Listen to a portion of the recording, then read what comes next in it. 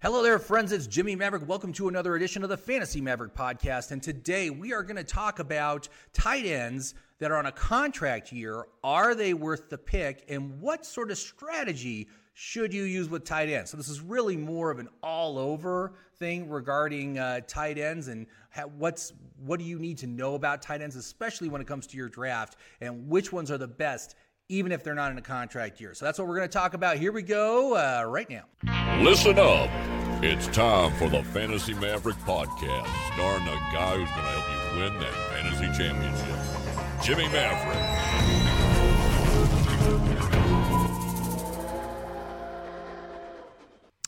Hello there, friends. It's Jimmy Maverick. Welcome to another edition of the Fantasy Maverick podcast. And hey, before I forget, please be sure to like, comment, share, and of course, subscribe to this podcast. I really appreciate all the feedback you give me. I'm trying to, answer everybody that responds, and I do appreciate it. And so I just wanted to say thank you very much for being here. Let's get right to it. Today, we're going to talk about tight ends. Now, I've been devoting whole shows to talking about contract year tight ends, and that's what we're going to talk about here because we do have 5 players who are on a contract year in the tight end position. But more importantly, we got to talk about strategy as it comes to tight ends because, I got to tell you, man, the tight end position sucks. Straight up. It sucked for years.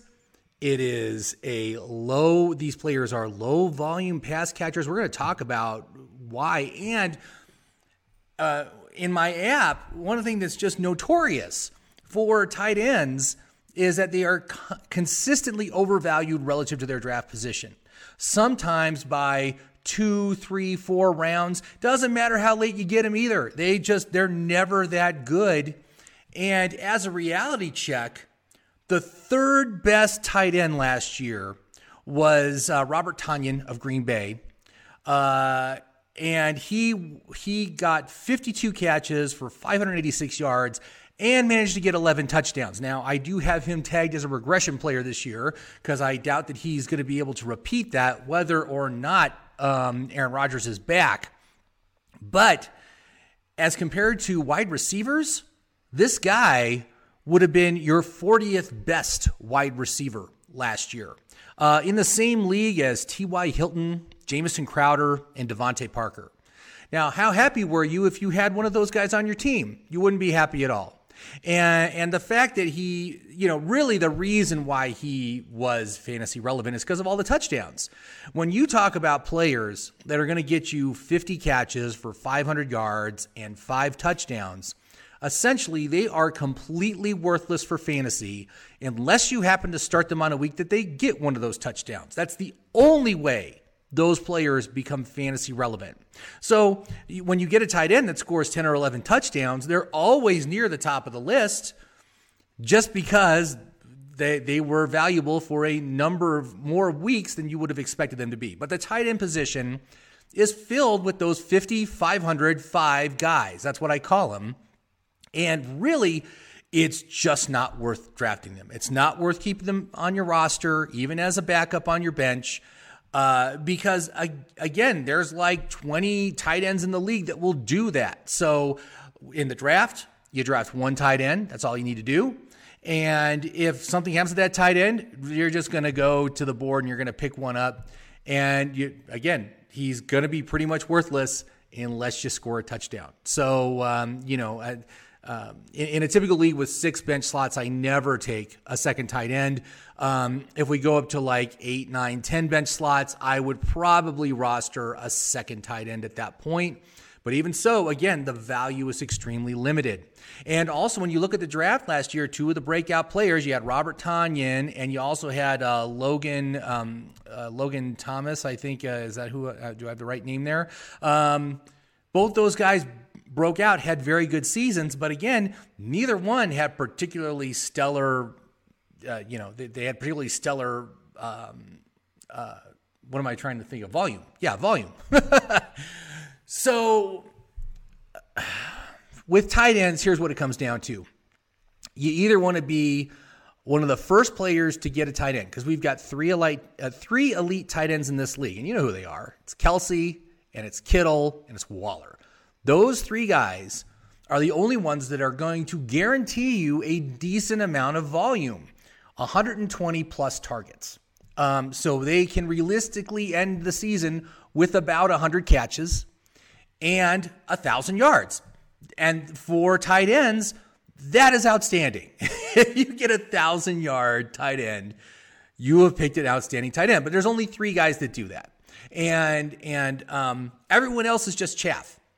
So when it comes to your draft strategy, you either want to go early, get one of those guys, and you're going to have to go top 3 rounds to get one of those guys. But that's going to give you a huge positional advantage. And I do like positional advantage players for smaller leagues, 10-team or smaller. So I definitely would go and get one of them for a smaller league.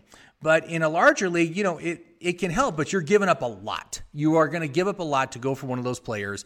Of course, Kelce was outstanding last year. Kelce was like the wide receiver 2 or 3. I mean, he was above and beyond, record-setting season, regression player this year. So I'm not real thrilled with taking him this year because of that. But if I don't decide to spend one of my top 3 picks on one of these guys, I'm going to wait as long as I can, and then I'm probably going to go for Kyle Pitts or maybe Logan Thomas. Those are the 2 guys that I would be interested in late, and that's pretty much it. Now let's talk about what tight ends are on a contract year, and there is some upside here. But just know this, man, these guys are chronically overvalued relative to their draft position. So for gold dollar contract year players, these are players whose contracts expire at the end of this year. There's 5, and there's really only one that I would even look at. But you've got Mark Andrews, you got Dallas Goedert, Mike Gesicki, Evan Ingram, and Hayden Hurst. And Hayden Hurst is probably going to be gone at the end of this season. He's not going to be on Atlanta next year. But even Mark Andrews, who is an outstanding tight end on the kind of team that I like to draft tight ends from, a run-first team, is going to be the primary receiver on that team, despite the additions that they brought to the receiving core. He's probably going to end up with the most targets. Mark Andrews, his value, he's a top 50 pick, so you got to spend at pick number 49. He's an early 5th round, late 4th, early 5th round pick. But his value rank is 70th. And again, why do I want to give up nearly 2 rounds of value just to take this guy? And you compare that against someone like Darren Waller, who's going basically around earlier at about the in the 3rd round is when he's going, 3rd round. And his value actually this season right now matches his draft position. He's actually worth the pick. He is not overvalued. You don't see that much. But Waller is a guy I would absolutely take over Andrews because Waller's a guy that's going to get 120 plus targets. Andrews, maybe 110 on the top end. So already he's not going to get as many catches. And Andrews is going to be like an 800-yard, 8-touchdown guy. Whereas Waller's going to be 1,000-yard guy, maybe not as many touchdowns, but he's going to get you a lot more targets. That's a lot more opportunities to score. I don't think he'll score more than Andrews, but he is definitely more valuable than Andrews. So again, that's the only guy I would even consider taking, but as a top 50 pick, he's just not a great option. If he fell one more round, I would be interested, but that's not going to happen. It's not going to happen. And then the other guys, man, Dallas Goedert, Zach Ertz is still on that team. That's going to cap a low volume player with someone else. And they're not anticipating Zach is going to have anything this year, like a 40 target guy, which I find very hard to believe knowing his history. Last year he was injured a lot. But what makes you think that Dallas Goedert is going to get you any more than about 500 to 600 yards? He's not. It's just not going to happen, especially with Ertz there. At least Mike Gesicki, there's no other tight end. You don't have to worry about that. Evan Ingram, there's no other tight end. You don't have to worry about that. But again, negative value. Dallas Goedert's value is 112th overall. You got to take him at pick 70. Mike Gesicki's value is 120th overall, and you got to take him at pick 86. So again, negative value, massive negative value, and you want to stay away from that as much as you can, even though these guys are contract year players. And in my app, you're going to see this. Most of the tight ends are buried on the list because of the poor value. It just pulls away whatever advantages that player might have. So it's just something to consider, something to think about. And again, like I said, the guy I think you should target is Waller, just because of his fair value rank right now on the draft board. 3rd round pick. It's not a bad idea to take a tight end like that in the 3rd round. That usually works out very, very well. Just based on the volume, you can take that to the bank. And he's actually, Waller is more valuable than even Kittle. Kittle is overvalued relative to his draft position because Kittle, you got to take in the 2nd round. So he's a lot more expensive, and he doesn't provide as much value as Waller does, and not even as many targets as Waller does. So, Waller last year had like 150, almost 150 targets. He's like 145, 146, right up there with Kelsey. But Kelsey's a 1st-round guy. I don't want him. He's a regression candidate. I don't want him. So that's my overall strategy right now. I'm either going to commit to Waller in the 3rd round as my 3rd pick, or I'm just going to wait and I'm going to take Pitts, or I'm going to take Logan, probably in the 6th, 7th, 8th round. After I get all my wide receivers and running backs, and maybe even pick up an early quarterback if I want to go that route. Maybe not, but that's where I'm much more comfortable spending my draft picks as far as tight ends go this year. We also do have some silver dollar tight ends this year, including that's guys whose contract expires after next season. You've got TJ Hawkinson, you've got Noah Fant, and you also have Irv Smith of Minnesota. But again, negative value across the board. Hawkinson, you got to take him at pick 52. Value rank, 94th overall. Noah Fant, 69th is when you got to take him. Value rank, 123rd. Don't do that, man. I mean, I know he's a great player, but we're talking a team that's crowded with targets, with mediocre quarterback play. It's just not going to be worth it. Projections right now, 88 targets for Noah Fant. That means he's a 505 guy. That's what he is. Hawkinson's probably going to give you 700 yards, 5 or 6 touchdowns, but still, again, negative value. Nearly, 40 spots? That's like 3 rounds of value you're losing by taking TJ Hawkinson in the 5th round. Don't do it. It's just not worth it. Even with the upside, it's not going to pay off because he's so negative on his value. Maybe if he gets 10 or 11 touchdowns, yes, he will be worth it. But you can't count on that. You can't count on that. A couple years ago, you had Jimmy Graham up in Seattle, and he had a year where he got 10 touchdowns. And he had a really good fantasy year, but it's because he had the 10 touchdowns. Outside of that 10 touchdowns, he was crap. He didn't do anything. But he just got lucky with the touchdowns, just like Tanyan did last year.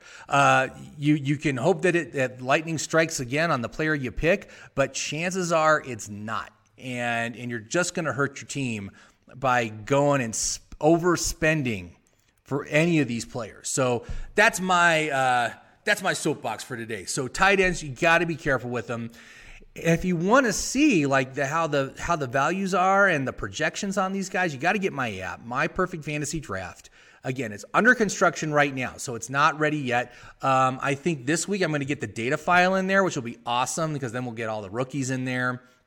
But you'll be able to see the value rank of all these players when you sign up. You can check it out and see how they compare against their draft position, and you can see why these are very poor choices. You will understand that you don't want to spend your 5th round pick on a guy with 9th round value. That's not how you win fantasy football. It's not how it works. So anyway, thank you very much for watching. I do appreciate it. If you have any questions or comments about any tight ends, like who do you think is going to be the best tight end this year? For me, it's hard to say it's not going to be Kelsey, but I think definitely Kittle or Waller definitely have the chance to be the number 1 tight end this year, especially if Kelsey regresses, as I think he will, as he probably will. So anyway, thank you very much for watching. I do appreciate it. And I will talk to you again on Thursday. That's when we're going to have our next podcast. And I'm going to talk about on Thursday bounce back wide receivers that I really like. So these are guys that offer nice positive value, the exact opposite of what these tight ends offer is what these wide receivers offer. They're all offering positive value relative to their draft position. So they're guys that I very much am interested in. So thank you very much for watching once again. I do appreciate it. Have yourself a great week, and I will talk to you soon.